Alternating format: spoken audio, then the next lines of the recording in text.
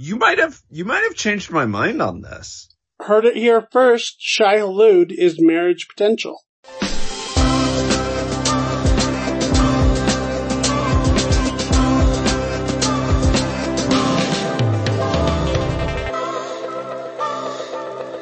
Welcome to another episode of the MacGuffin Podcast, the movie review podcast that dreams are made of. Keith Foster, happy Halloween. That's right. You are Cassidy Robinson, and a happy Hallows Eve to you as well. Mm-hmm. We're technically recording this before the Halloween weekend, but this should be coming out the Monday after. And the review... I feel like Halloween season, though, in general, in the last, 5 years, has been expanding further and further into September.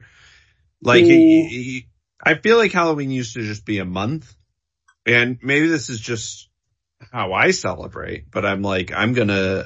I feel like I start getting the itch for the spookies, around early September, and then it starts to kind of die off, until the last week and a half of October, and then it's boom, back. Truth be told, I have not been feeling the reason for the season lately. As far as Halloweens go, I haven't been going out of my way to consume as much Halloween or horror media outside of the stuff we do for the podcast than I usually do. But it's starting to hit a little bit. But generally speaking, on my off time, I watched Practical Magic for the first time just because I was what the fuck? I mean, okay. There's nothing wrong with that. No, and I've seen some cool stuff, and we've talked about some cool stuff here on the podcast too, so it's been doing the job as well. If you want something real fun, check out Mike Flanagan's new series on Netflix, Fall of the House of Usher. Right, which that just came out a little while ago. Yeah, it's properly creepy. I think it is my favorite Flanagan series so far. Right. It's creepy without being too scary, and it's just very addictive, so you can binge it. And, it's a one single use thing. It's only 8 episodes, and that's it. It's just a mini series. And once it's done, it's done. But, check that out and see if that doesn't help, rouse the demons. Well, we don't have to go that far, but, on this episode, we're going to be reviewing Martin Scorsese's new film, Killers of the Flower Moon. And for the last, horror-themed streaming homework, friend of the show, Ted Bondman, had us review One Cut of the Dead, which is streaming exclusively on Shudder right now. The Japanese zombie film of sorts, and we'll get in the ins and outs of that. Yeah. But again, just as a brain teaser, just to get the neurons firing, we're going to do it again. We're going to play another game of Fuck, Marry, Kill. Movie Monster Worms. Okay. We have the Graboids from the movie Tremors. We have the Sandworms from Beetlejuice that are from the moons of Saturn, I believe. And we have Shai Hulud, the psychic sandworm in Dune. Woo! Okay, this is a challenging one. All right, I'm gonna say fuck Shai Hulud, because it just looks like a giant butthole, right? Those could be teeth. They don't really say. There's been lots of designs, by the way, and I was struggling on which one I was going to feature. Would I go with the David Lynch one or the ones from the book covers? You know, they're pretty. I mean, they share a common theme though of being a giant sandworm. I do feel that Denis Villeneuve design looks the most like a big ol' 30-foot brown eye. So I'm gonna say fuck that one. Okay. Marry the sandworms of Saturn, because they have some nice aesthetic qualities. I feel like, you could design a house with this giant worm. It's artsy.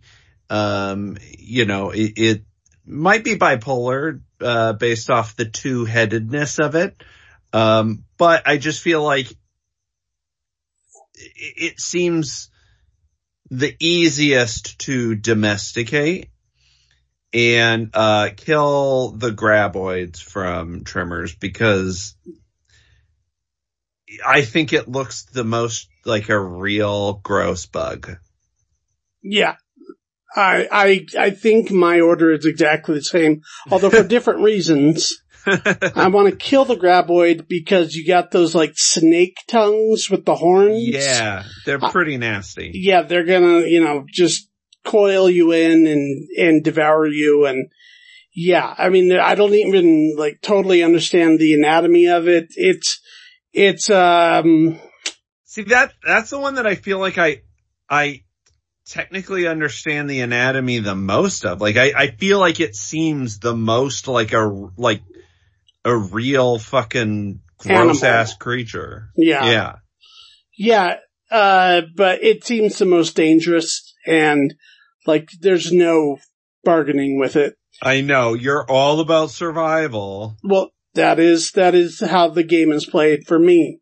I'm gonna marry the sandworms of Saturn from Beetlejuice, mostly because of the one scene near the end of the film where Gina Davis rides in on it, which that assumes some sort of ability to cooperate with it and have some sort of partnership. What I'm saying. I feel like it's the easiest to domesticate. It is of all of these giant worms. I also feel like it's the smallest. Yeah, probably. Yeah. I mean, I don't know how long it is, but it's certainly the skinniest. You can get your legs around it. And I'm going to, in air quotes, fuck Shai-Hulud. I mean, I don't think you possibly could. It's just enormous. It's like, it's like trying to have sex with a skyscraper or something. I mean, you could jerk off while riding it, right? Yeah, but I mean, you could do that with anything. I think more so specifically, I'm thinking it has the powers of the spice. It is psychic, and it has the most, ability to sort of communicate and understand humans. So it's definitely the most intelligent. I think whatever sort of copulation you were to create with Shai-Hulud, it would be more something in the mind and breathing in weird spice and having some sort of like drug fueled crazy fantasy sex. But yeah, you've almost convinced me that this is team marriage though, because I think that it is the most intelligent. It would be the most, it's the most capable of communication, right? Mm-hmm. And it's the least amount of dumb animal. Yeah. I mean, it's technically in their culture a god, basically. Yeah. You might have changed my mind on this. Heard it here first. Shai-Hulud is marriage potential. Yeah, I think I'm obviously still kill the graboid. Like we were both in agreement there. Yeah. Maybe fuck the sandworm of Saturn or Let It Fuck Me. I don't know how sandworms go. And then, yeah, I think I might marry Shia Halud. All right. With that, what a transition. Yeah. Let's go ahead and start talking about Martin Scorsese's Killers of the Flower Moon. I saw over the weekend. I assume you probably did too. I think I saw it on Sunday. One of the most anticipated films of the year. A lot of press going into it, coming out of it, surrounding it. Do you want me to set it up? I can if you like. Sure. So essentially, this takes place in the early turn of the century, between the 19th, 20th century, in Oklahoma. I think it's post World War I, right? Because Leonardo DiCaprio's character, I think, is a veteran of World War I. Yes, but there's a bit of a prologue to that as well. Yeah. So, it kind of gives you context of everything that's going on in this community, but it does take place over what feels like a significant amount of time. It's not just right, like a weekend. 25, 30 year period of time that the story spans. But originally what we see in the prologue is that the Osage Nation, the natives were driven out of different places in America. I think at one point they were in Kansas. And as the European settlers start to take over more and more land, building across the nation, Manifest Destiny, all of that, they eventually settle on this arid desert landscape, sort of grassy, Oklahoma land where there's seemingly nothing.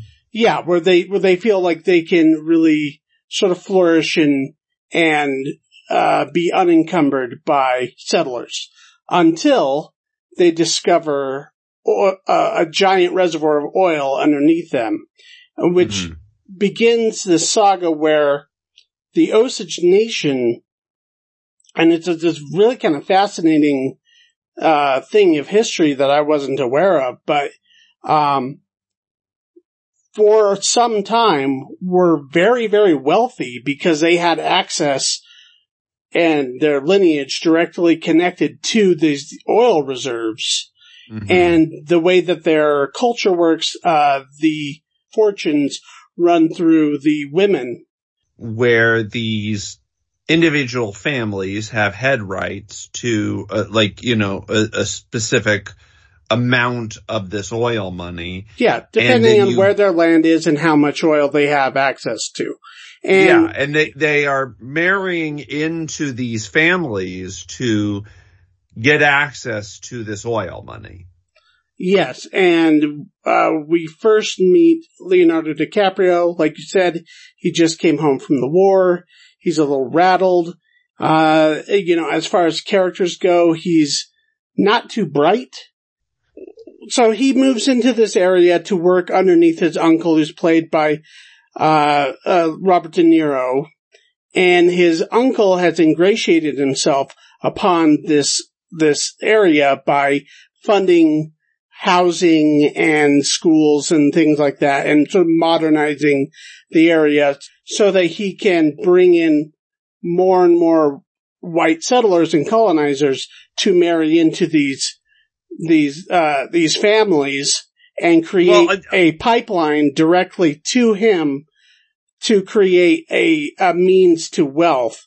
And what ends up happening is that he calls upon all of these guys who are sort of playing second fiddle in their family, to marry into money, and then one by one, there starts to be this string of, quote unquote, mysterious deaths where the women of these tribes die of illnesses or die of depression or die of suicide. And, Ernest, played by Leonardo DiCaprio, we get this kind of interaction between him and Robert De Niro almost, in the first 10 minutes of the film, where he says, "Hey, how do you like Molly, this girl that they're all sort of aware of, who's close with Robert De Niro and his family?" And it's pretty clear that he's suggesting that he marries into her family.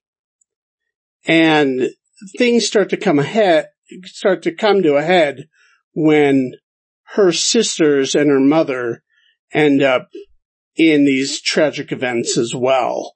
And Molly is sort of the end of a string of pearls, right? Where all of her family starts dying off to the point where she is set to sort of inherit everything, for Leonardo DiCaprio's character to take that all away and funnel it directly to De Niro. Right.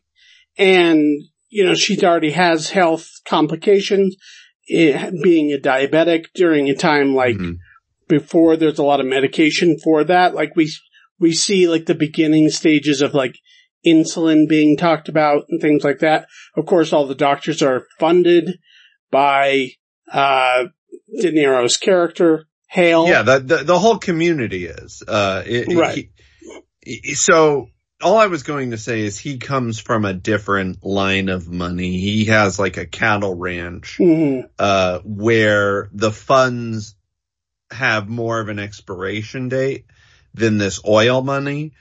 So you get the sense that he invested heavily in this community so that later on he would sort of live off of the dividends.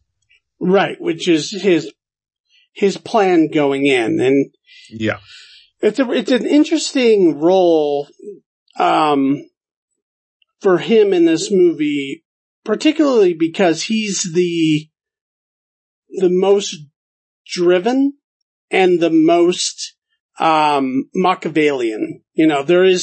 There's elements of this film that belong to the crime genre.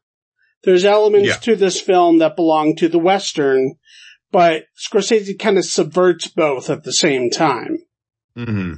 And, one of the things he does to sort of subvert the crime genre aspect of it, because you could look at him as sort of a Godfather type with his soldiers that he sends out to do his bidding for, riches or whatever. Sure. Yeah. I mean, that one of the things that's interesting about this movie is, it's Scorsese who has done the crime movie. He's done the definitive version of the crime movie over and over and over again. Yeah, he's perfected it. Yeah, and this is a subversion of it because it's unlike other Scorsese movies. It doesn't sort of glamorize the sort of crime world, right? Like none of these guys come away from this looking cool. Whereas, in Casino and in like Goodfellas and stuff, like there's sort of a cool element to it. Like, oh, we figured out the system and we're working around it. But the way this is portrayed is ghoulish and gruesome. And, exactly what it is these fucking dipshits exploiting the wealth of a community that exists. Right. And they look parasitic. The crimes are brutal and unglamorized. It's sort of an inversion of the crime story as we know it, right? Like none of these characters are held up on a pedestal. They look like idiots and just pieces of shit. That get away with things based off of just who they're surrounded by and nobody giving a shit. The fact that so many people die of all of these conveniences and there's no investigation, there's no hint of foul play, even though the way it's portrayed, it seems obvious from the third person's perspective that right. There is a disease and it is these white men in the community. Well, on one hand, they do know that. I mean, there's a really important scene where the tribal council kind of comes together at once, there's a particularly horrific murder involving a bomb that was placed. And by that point, you can't call anything an accident anymore. Yeah. And they decide they're going to travel to Washington, D.C.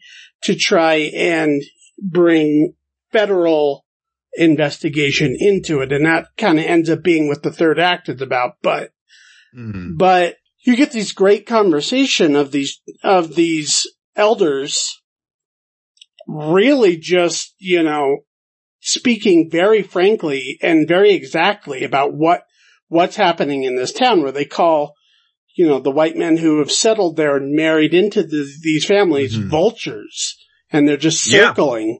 Yeah. And then, brilliantly, you pan right over to De Niro's character, King Hale, who's sitting there with them, and it's right underneath their nose. Yeah, I'm gonna fund this investigation myself, which really, as an audience member, we know he's gonna do everything he can to rat fuck it. But they want to believe that he is this benevolent protector, even though I think they know he isn't. That scene in particular, I think is brilliant. It is shot so well. The acting in it is incredible. The way it cuts to De Niro and DiCaprio as it's talking about this parasite upon their community, and they're talking directly to the people that are preying on them. And I wouldn't even say subtly, talking to the audience. Oh, I mean, I agree. I think that the movie is really holding up a mirror to modern Western culture. And this is one of the best films I've seen that perfectly describes why you can't separate class politics with intersectionality. If you are a class reductionist, where you just think, we don't want to talk about... If money's the answer, then once you have money, you're fine. You're part of the 1% or whatever, right? But in this case, this is a community of money. They are what you would consider old money. They have been born into these families of oil wealth, but we have this community of white men that the racism is stronger than the classism. Well, the racism is part of the classism. Yes. They're inexorably linked. Yeah. They are what you can't separate the two. You can't, there are a lot of, talking about sort of the political situation of today, there's a lot of people who want to believe, if you just, give everyone their just dues, then everything will simmer. But you have to fight it on two spectrums, or two sides, the racism and the class politics, or the corruption of capitalism, are inexorably linked. And this is one of the best movies to, I think, condemn that. Oh, I agree. And I also think, for Scorsese, this is sort of a culmination of an entire body of work that that interrogates Americana and the American dream. And this lines up very well with the Wolf of Wall Street, which also lines up with Goodfellas, which also, has this interrogation of history that we've seen before with something like Gangs of New York. Like, it feels like sort of the culmination of an entire body of work of looking at this idea of what the American dream is and how attainable it is and who it's attainable for and by. Sure. And the violence that comes along with that. And I think this is one of the more overt examples of him directly condemning it and making it obvious that he's condemning it. Yeah, there's something like, it's a bit of an original sin story. Yeah, sure, yeah. And also it covers the ground, absolute power corrupts absolutely. Yeah. And one of the things I think is interesting about the performances, because I really want to get into that. Yeah, okay. Everybody is, I mean, I think career bests for De Niro and DiCaprio. Again, this is so not the Leo that we usually see, there's nothing cool about him. Like, he's bumbling, like I said, he's dim, he's weak, he's pathetic. But yes, but he doesn't realize that as a character. And I think that is incredibly difficult to pull off, right? How layered it is he is weak and he is dim and he is sort of always in the disadvantage of every situation he's in, but he thinks he's the smartest and the coolest, and he thinks that he's getting away with this shit, and it is an incredibly nuanced performance from DiCaprio. Right. Well, as an actor, you have to, even if your character is absolutely despicable and unlikable, you have to play them sympathetically. And I think what he does really well here, specifically in the story between him and Lily Gladstone as Molly, his wife, is he is playing this conflict where he knows what he's doing is wrong, and he knows that what he's doing is murder, but he somehow feels like it doesn't apply to him. Like, their relationship is, for some reason, he has managed to believe that it's different than what he's doing to everyone else. You can see the justification in his eyes, in his mind, of like, all these other people are doing that, but this is different because I love her. Yeah. Like, you see that he has the idea of love. You see that he understands maybe, what love is abstractly. But none of his actions are that of someone who loves someone, right? Like, everything he does is, and he has these moments, these subtle moments where he talks about how he loves nothing more than money, and you see sort of the real guy there. You see where his interests actually align, even though the character is unaware of it. And that is there's really incredible. There's nothing subtle about the messaging here. Even if the performances are subtle. Yes. Yeah, that's what I'm saying the messaging isn't subtle at all, but it takes good actors to sell that, right? Right. Like, because you could easily just make him into some, bucktooth racist like mustache twirling villain, and nobody's doing that here. And I think that is one of the things that is so insidious about this movie is it sets him up to feel like a hero, but every aspect of the story is telling you, no, he is not. He is the villain of this story. He is undercutting every other character at every possible turn. He is loathsome. He is vile. But the movie sells you on his own justifications.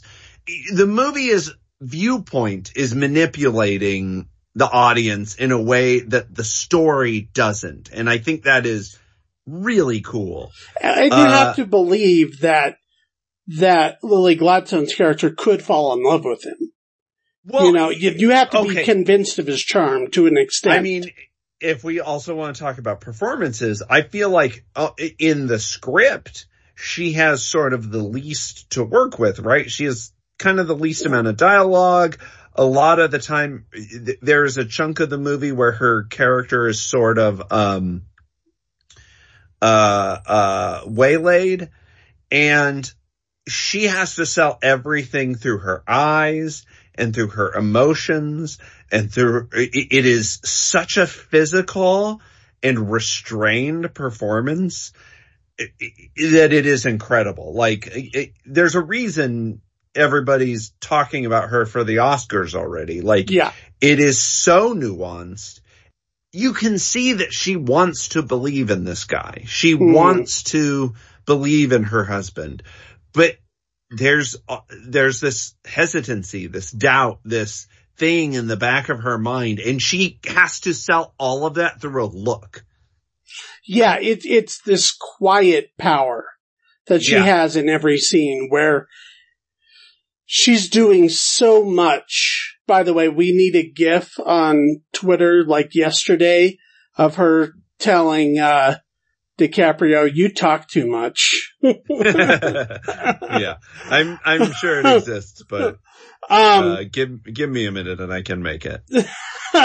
No, she's fantastic in this movie. This is one of those performances, one of those like immediate star-making performances where when I saw it, I was like, oh, I must have seen her in something. Like, she's so good. Obviously, she's been around. She's relatively new. She's done some indie, a handful of indie films, some television. So she's one of those actors that has had a hard time finding, the roles. Yeah. And apparently she was considering retiring from acting, and I think getting like her IT credentials or something, and just moving out of the India, similar to KQ Han, who worked forever in the industry, sort of behind the scenes, and then all of a sudden they get this chance to show what they can do. Look, they are incredible. Yeah. And yeah, she's the linchpin. I mean, she's the soul of this movie. Absolutely. If you didn't believe her, or it was somebody who was just giving you less, this would be a very impenetrable movie. But because she is so warm and so effervescent, and again, just this powerful stoicism that you rarely see in performances, I mean, very often at all. It's incredible how she can hold a scene without saying a word. And it's a scene with Leonardo DiCaprio. You know what I mean? Or like Robert one De of Niro. the best actors of our generation, and she can hold her own with no dialogue. She can just sit there and you can feel it, and it's incredible. Yeah, and Robert De Niro as William Hale, the way he sinks his teeth into pure evil. Again, this character doesn't think he's evil at all. This character is pragmatic, and it is simply taking advantage of the situation. And to be able to portray that kind of evil with earnestness without underselling it for the sake of melodrama, that takes fucking talent. Like, he is this poisonous cancer of a person, but everything is justified in his mind. Everything is, you know, he is an Excel spreadsheet of a human, and the numbers make all of the justification for his actions that he needs. There's lots of really, I mean, this movie's stacked with people. Jesse Plemons, of course he shows up. He's like, Yes. I mean, this movie conjured him. He plays, and if Scorsese, you know, if this isn't his last movie, if he keeps making movies, you know, I think, he is, of course, a welcome addition to his, Scorsese repertoire of actors. right. And there's a lot of non-actors in the movie. We talked about the tribunal when they're talking and they're condemning the murders and stuff. A lot of those guys were originally brought onto the film just as consultants to make sure they're getting the history right and their culture stuff right. And I was watching an interview with Scorsese where he was talking about how they were sort of just talking sort of off the cuff, like, about the movie, like, and they were sort of describing to the other actors how they see what was going on. And it was so compelling to Scorsese that he came back and he told them, can you say all that again? Just, you know, over here. And then, so I don't know if they eventually like scripted that or if that scene was primarily improvised, but goddamn, they were all fantastic. Oh yeah. I mean, there isn't a weak link in this movie. It is, every performance is top notch. Yeah. I mean, I don't know how you can come out of this movie and not just sort of be floored by it. I liked it a lot. I liked it a whole lot. I'm feeling very A- on it. And it could even go up, you know, in the coming months. Sure.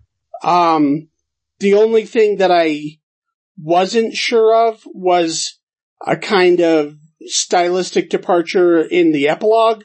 But now I think it might be brilliant, I almost need to see it again.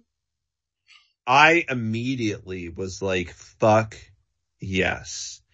I was floored by the epilogue. I was like, the immediate summation of these events and the way it is so concisely given this spin that also condemns sort of current pop culture and the way we exploit sort of true crime and sensationalism and murder and all of these salacious things that are very easy to exploit because they, you know, it has a hook, it has a you know, if it bleeds, it leads kind of aspect to it. And this movie does that. It subverts itself. It immediately, by the end of the movie, looks at it and goes, by the way, this is white people commenting on this genocide that has happened for hundreds of years in this country, and it is presented through that same lens. There isn't a real resolution. There isn't a real denouement. It's all presented from this aspect of sensationalism, that I jaw on the floor kind of. Right. I think that's the conclusion I've come to with it. I think initially while I was watching it, I just thought he was trying to think of a more creative way of doing post credits.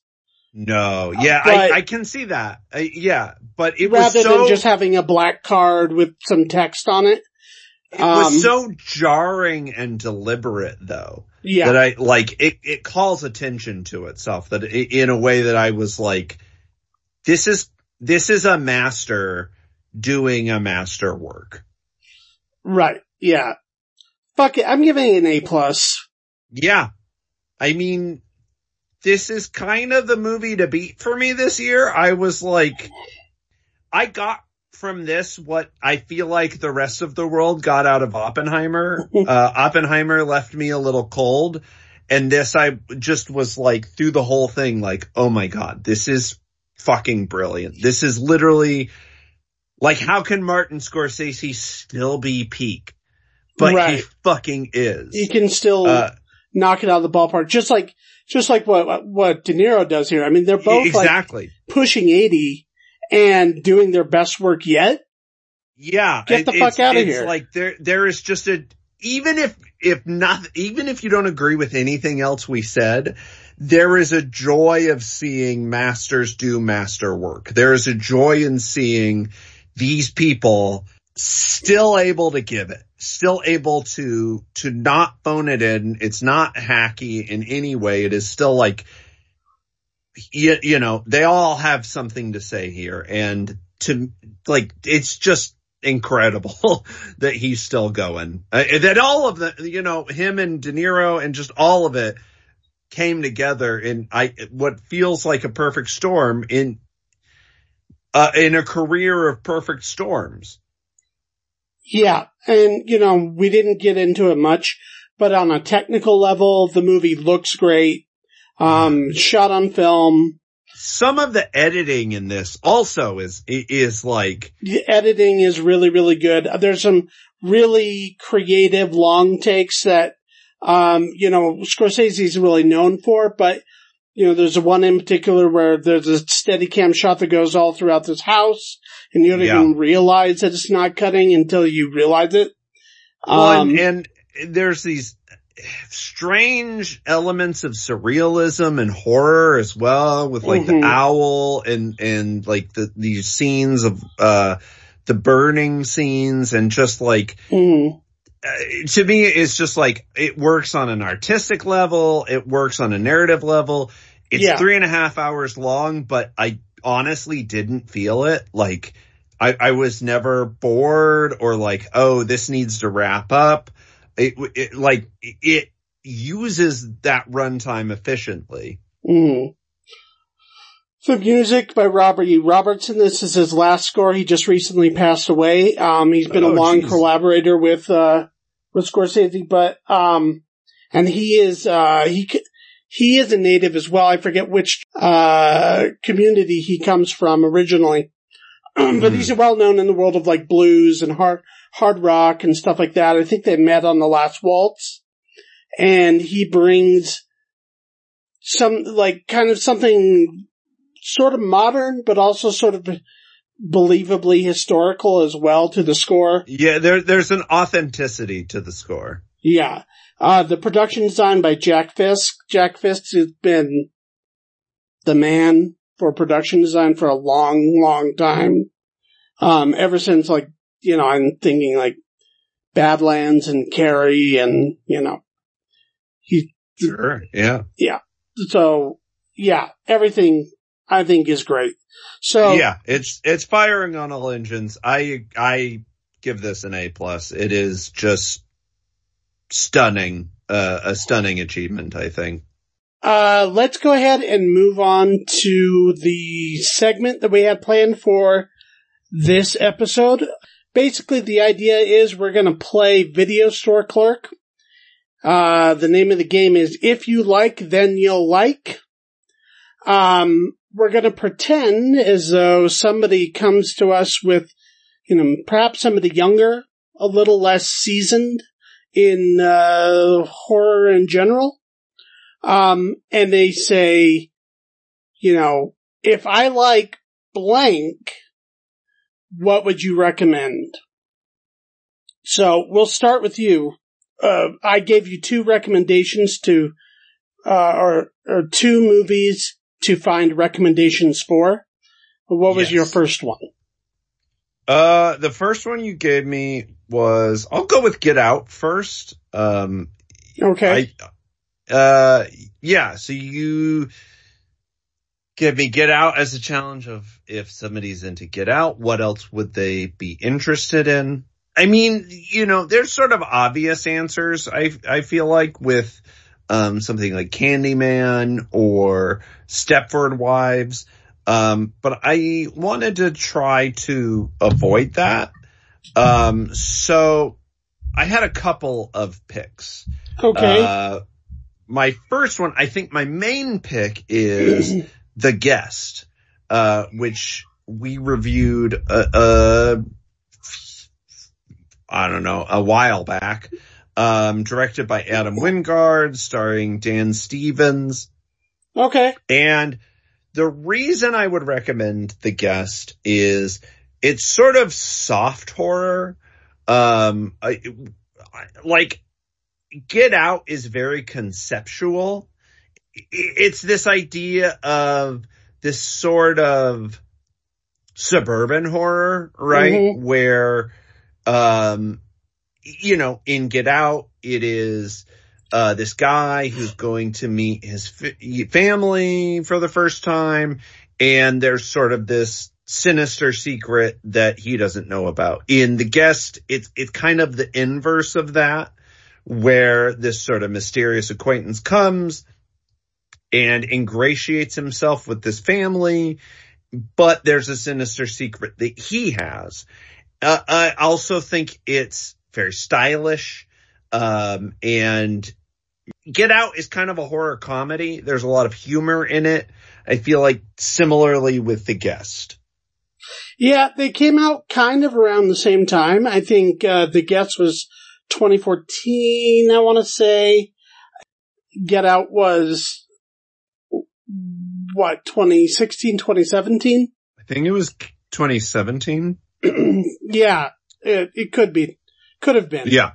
But, I'd say The Guest is kind of underseen compared to other Adam Wingard movies and compared to a lot of the movies, like indie horror that was coming out around that time. It was sort of that ramp up to Get Out and the A24 explosion.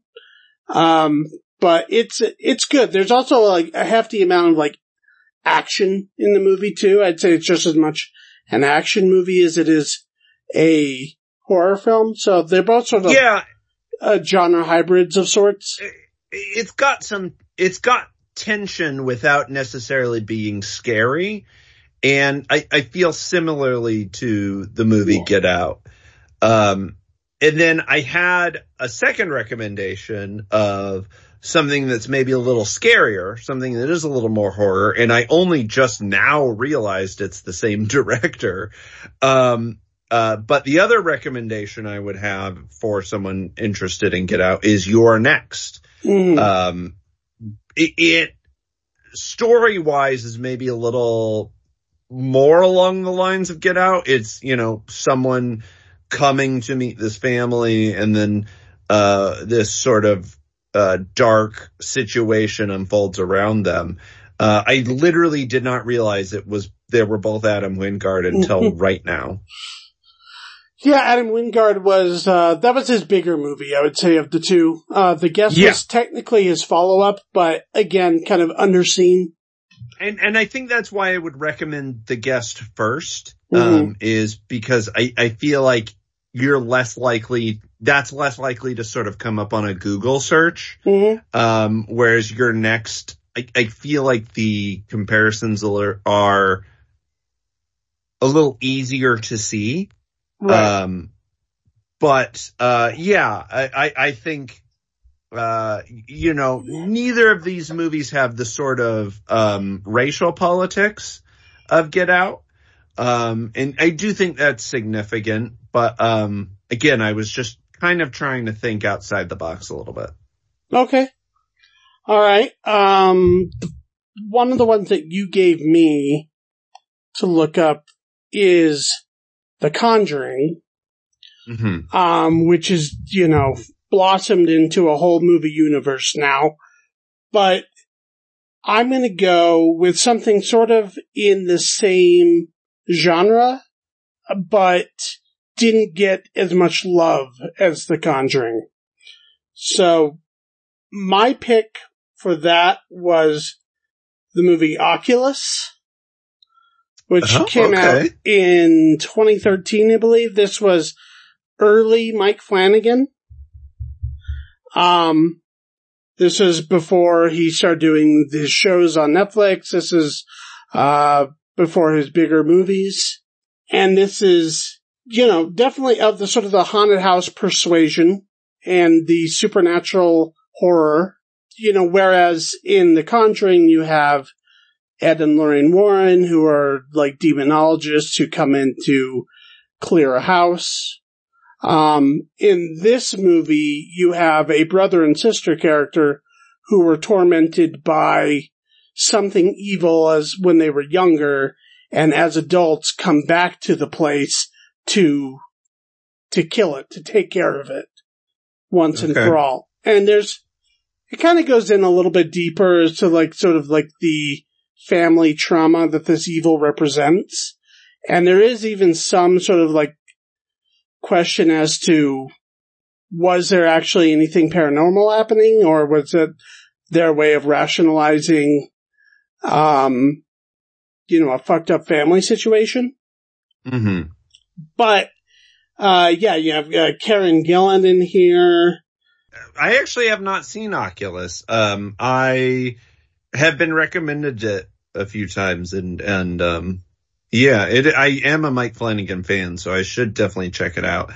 I thought The Conjuring would be an interesting challenge because it was so popular, because it was so big, and because it spawned so many sort of, I don't even want to say knockoffs, because a lot of them are sort of within that same universe, the Ed and Lorraine Warren-verse. Right. That I thought it might be challenging to find something outside of that box. But yeah, Oculus is one that has been on my list for a while. I should definitely check it out. Yeah, so, I tried to think of maybe something more directly comparable. Like, obviously, the antecedents of The Conjuring is, like, The Poltergeist, and The Shining, and, technically it's a prequel to Amityville Horror. Yeah. But rather than going that route with the 70s and 80s, also there's a decent amount of Exorcist in there as well. But rather than just going that route and something a little more obvious, I feel like, kind of like The Guest, Oculus was sort of underpraised, underseen at the time. In fact, I think it kind of got shit on a little bit when it came out. Like, people didn't quite get it.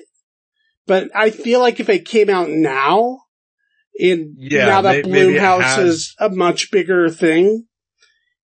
Also, with Mike Flanagan's increasing popularity with his Netflix shows, it would not surprise me if a lot of his work gets sort of a reappraisal within the next couple of years. Mm-hmm, mm-hmm. But this is a good one. Cool. I really like the mechanics of it. It's not the scariest thing in the world. I think probably The Conjuring is a scarier movie if you're just looking for, jump scares and fear and that kind of, and dread.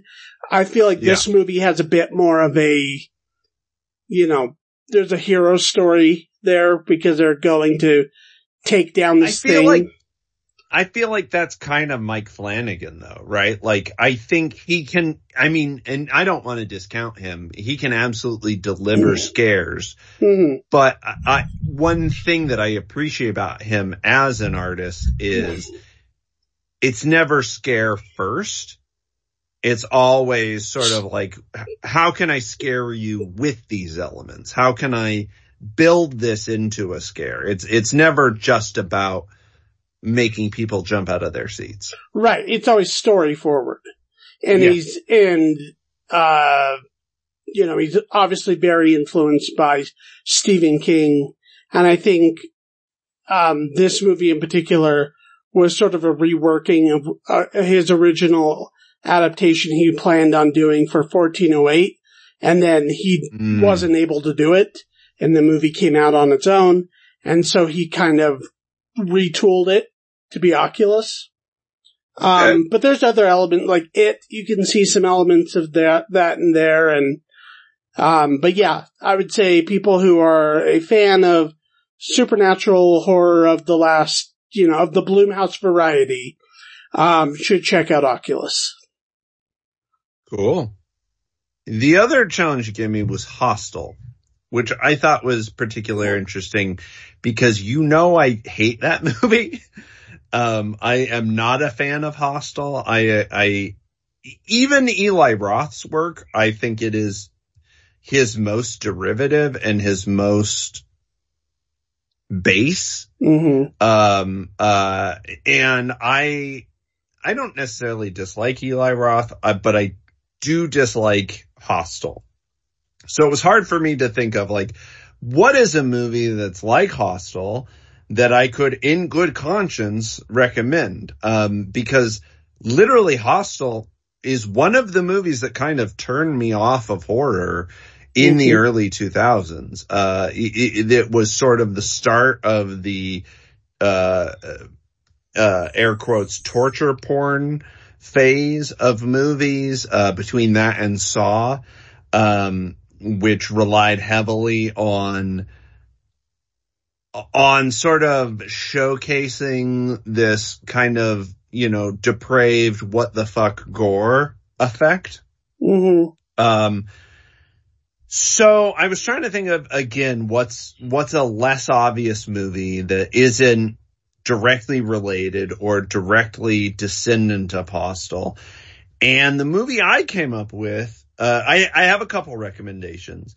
My main recommendation is called Would You Rather? This is you know what? I never saw that, but I remember it coming out. Okay, so I watched this on a whim, probably 5 or 6 years ago. Yeah. Because at the time I was very into the podcast Comedy Bang Bang, and they do a segment called Would You Rather, and it is kind of a fun improv game that you can play with people. And Ashley found this movie called Would You Rather, and at the time it was like, well, we have to watch this. Now, I don't think this is a great movie. It's not. I don't think it's on the same caliber of The Guest or You're Next, but it's a lot of fun. And it, I think, kind of approaches similar thematic elements to Hostel in a less gross way, in a way that is more palatable. It's sort of campy. I think this movie could become a cult classic kind of thing if it finds its audience. I think it kind of has. Has it? Okay. I hear about it every now and then. Not often, but every once in a while it comes up. I mean, it's starring Brittany Snow, who has a bit more of a career, but still in the horror genre with stuff like X. Jeffrey Combs, who is a longtime Stuart Gordon collaborator. Sasha Grey, famous porn star from around the time that this movie was, came out. So it has sort of that cult classic recipe. It has similar themes of classism and sort of what money can buy you that Hostel has, but with, I think, a less ugly approach. It's a little sillier. It has a little more fun with it. And it's just a little more watchable. I mean, I just think Hostel is sort of a miserable experience, but I think if you enjoy Hostel, there is stuff that you would enjoy out of this. It has similar elements to Saw and, just this idea of you're put in this sort of unwinnable situation and, there's ludicrous violence that occurs because of it. I think it's a fun time. It's not brilliant. It's not going to change anybody's life, but, I would rather watch Would You Rather than Hostel. All right, cool. The last one you gave me was the Blair Witch Project. Now, I thought you gave this to me because I recently tweeted something out, and this is kind of the direction I decided to take it. I said, that, for all the praise that the Blair Witch Project gets for its innovations in the found footage genre, which is undeniable, nobody really talks about it as being sort of proto-mumblecore, because it's all there. Like, it's low budget. There's a lot of improvisation. I mean, there's almost a lot of all the dialogue is improvised. The actors are kind of given a loose outline of what's supposed to happen per scene, but they sort of get to, there's an interaction with the crew that's very natural. So I went more forward into mumblecore proper, with the Duplass brothers. I want to say it's their second feature, Baghead, which is sort of a horror comedy that they put out, starring Steve Zissou, who was in their television show. If you remember that one, the one with Melanie Linsky, I forget the name of it now. Oh, yes. He also was in, something I saw very recently. I can't remember what it was. He was in the Haunted Mansion remake, as a very brief thing, but, he's so good in Togetherness on HBO that I would love to see him in more stuff. And a very, very young, Greta Gerwig when she was getting her start. Okay. This is about a group of friends, filmmakers, who they are jealous because one of their peers has a film premiere at a small festival, and he was able to get his thing made.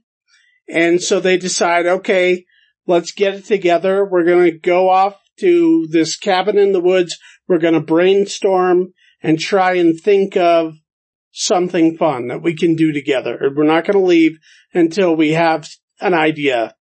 And at which point they start seeing a home invader with a bag mask, a paper bag over his head, and they're not sure if one of them is playing a prank or not, and their paranoia starts to build up, and it kind of plays both angles as the typical sort of mumblecore love triangle complication story, and then also this home invasion thriller that may or may not be occurring, or may just be a manifestation of their jealousies and their issues. You've sold me. That also kind of reminds me of the movie we reviewed. I don't remember what year, but Scare Me. A little bit like idea that. Of what's real and what's not, and how far is this going to go in this sort of isolated element. No, I'm very interested in this now. Yeah, it's funny. It's certainly not as scary as Blair Witch is trying to be, although I think however many years later, 25 years later, Blair Witch is really not all that scary anymore. It's more of a novelty now if you're looking at it with fresh eyes. Well, I recently saw Blair Witch Project for the first time, and I was actually pretty impressed with how, it's definitely a mood piece. The world building is totally strong. Yeah, and it's not jump scare heavy, but it does create this sense of dread that I feel like not a lot of horror movies can pull off. Right, and you also have to put your your perspective into 1989. A lot of people didn't know if it was real or not because they had never seen a found footage film before. I mean, half of the movie was the marketing of that movie. Right. And, the weird aspect ratio and all of that stuff going into it. But if you kind of take that movie and then play it a bit more for the interpersonal dynamics of the group, which Blair Witch does a lot of too. Like I said. Oh yeah, I mean that movie's like this close to just being a mumblecore film. You're not wrong. I mean, I did see you tweet that, but that was not why I recommended this movie for you. But yes, I mean, you're right. Like, it's all about, because there is this sort of supernatural horror element, but most of the movie is about how these relationships break down once they're in a situation that's sort of, out their control. Right. And, Baghead would sort of ramp up to more overtly horror adjacent mumblecore films like Creep and the early Ty West stuff, and even Adam Wingard coming out of that group and going on to making their movies like the VHS films and stuff like that. I was going to say, have you seen Creep? Have we talked about Creep? We saw the first one for the podcast. Yeah. A while ago. Still haven't seen part 2, which maybe I'll do that this weekend. Oh, you should do it. Not to say too much about it, but I think it is consistent with the first one. If you liked the first one, I think you'll like Creep too. Right. I think it has an interesting twist and take, that sets up a similar situation, but with a whole new sort of spin on it. Mm-hmm. Let's go ahead and finish up with our review of One Cut of the Dead, and I will let you sum that up. Okay, this one's going to be a little tricky to set up because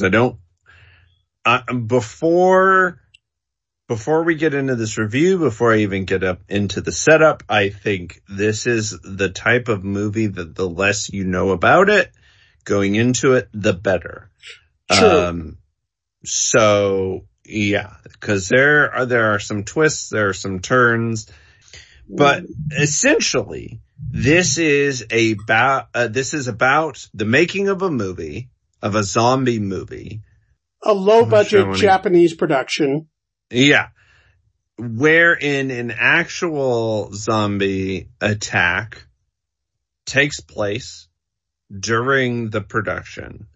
And then we get sort of a behind the scenes look of that production.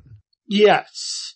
I mean, there's absolutely no way to talk about this movie without giving away the big reveal.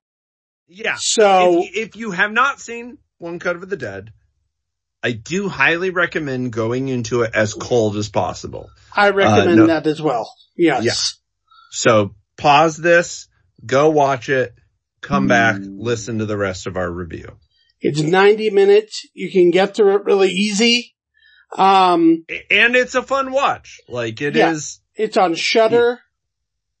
I believe it's a Shudder original, which means it's probably on one of the Prime channels as well, if you have that. But I don't think it was originally produced by Shudder. I think I think they bought the rights. Yeah. Yeah. The American rights, anyway. Yeah. Yeah. So we're gonna get into it. Yeah. Okay. So now that we've got that out of the way, I will set it up for real. I mean, sort of the first act of this movie is the presentation of this movie where they're making a movie and an actual zombie attack happens while they are making the movie. Right. And then we peel away the layer to see that this was a production of a movie of them making a zombie movie where a zombie attack happens during the movie. And that's kind of when the real movie starts. Right. So I had a funny experience watching this movie because I also did. Okay. I started it on Shudder and I was watching it and watching the first third of it, it's super grainy, super low budget. The gimmick is all one cut, right? So we talked about Scorsese's long takes. This is all one long take, in sort of that Birdman rope kind of style. Uh-huh.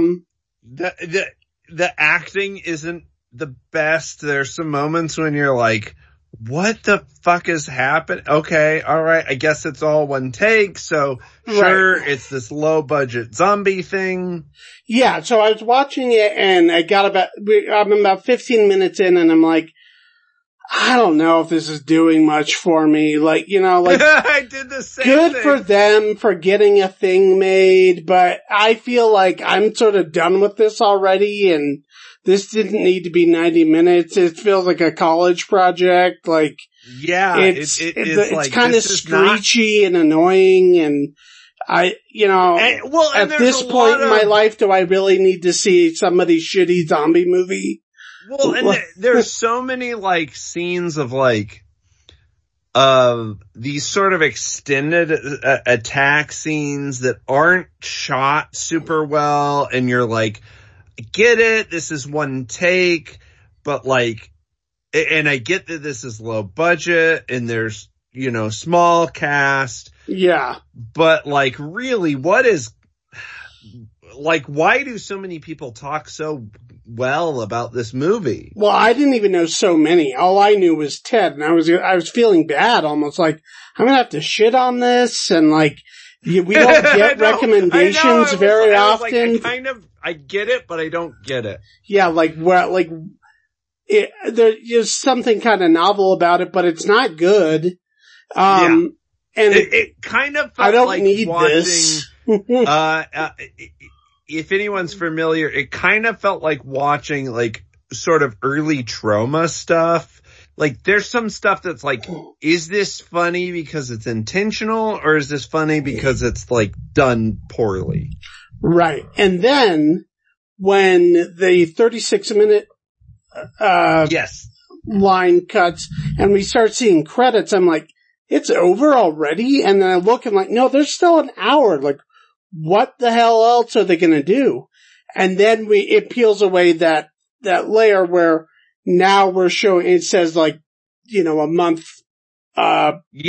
prior, and we see them casting. We see the actual movie is about the making of the movie that we just watched. Right. So it's this fun kind of genre exercise where they sort of deconstruct this one take zombie film, and all of the things that you were thinking, oh, that wasn't done very well, or why are they doing that, or this isn't as funny as they think it is, and all of my criticisms were addressed in the second half of the film when you see the making of the movie within the movie. The movie is about the making of this movie. Right. And I literally, there was a moment where I literally just was like, damn it, they got my ass. Yeah, they totally did. Yeah. And, there's actually some, charming stuff in here. There's a father-daughter story that sneaks up on you. Well, there's a point where once you see the movie, and then they introduce you to the story behind the movie, that's when you get the real movie, and there's these character interactions and dynamics, and there's an immediacy to it. Yeah. Whereas the beginning, you're like, okay, I kind of guess, sure, I get it's very gimmicky, but I guess. But then you get multiple cuts, you get multiple angles, you get coverage, you get actual dialogue, you get characters that are actually sort of, well written and developed, and you see how, you see the ramp up to this final product, and then they show you the filming of that product from angles that you didn't see before, but there's these character dynamics that you weren't aware of that, yeah. Yeah, there's only a couple movies I can think of that kind of do something similar. I mean, not with the same conceit, but with that same idea of like, this part doesn't make sense now, but it will later. And it's usually done through time travel, like low budget time travel. So I believe there was some stuff like that in the movie Primer. And then there was also that movie Time Crimes.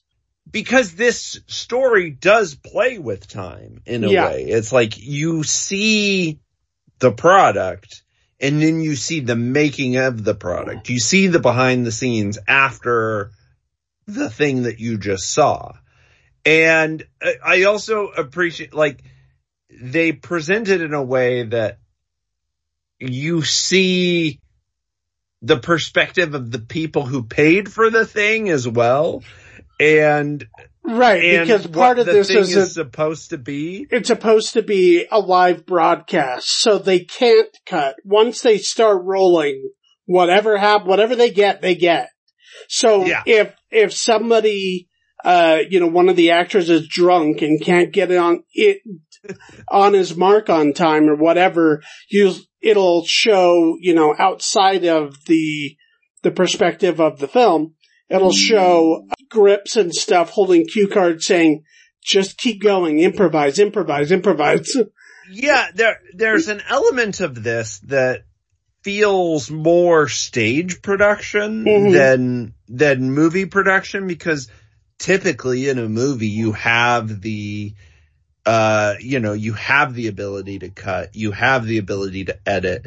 In this case, it's a live production, so it's similar to a theatrical production, where there's stage managers and there's people trying to sort of coordinate and cover and make it work, even if it's not what all the rehearsals indicated or what the script indicates. The final product is the thing that you're seeing live. Right. And Birdman did do a little bit of that, although it wasn't like as concerned with that ultimately. But yeah, I mean, I think by and large it's kind of just a genre exercise, but a really fun one. And I really liked the puzzle box nature of it. And I thought that it was pretty clever. And once you understand why they're doing the things they're doing, it's actually pretty funny. Oh, I agree. At the beginning, it was like, I get this as kind of a comedy, but I just don't know if all the jokes are landing. But once that veil is lifted, once you realize what the movie is, I was like, oh, this is a real movie. And the jokes, you're not meant to get them for another 45 minutes. Yeah. Which is just kind of structurally very interesting. Mm-hmm. Yeah, this is the type of thing that I could see doing really well at a festival. Because the way it kind of plays around with your expectations. I could see, but also on a streaming network, I think this is a little harder because you really have to stick with it for the first 30 minutes. Yeah. You really have to go through that initial journey. And then once the lens widens and you're opened up to what the world actually is, it's so fun and rich. And there's so many jokes that you didn't get for the last half hour. Right. And which is why I think it's probably smart for them to go with Shudder, because I feel like a genre audience, specifically a horror audience, is going to be more patient when the movie is purposely not good. Usually your gorehounds and stuff, they're going to just sit through it and just to say they've seen it.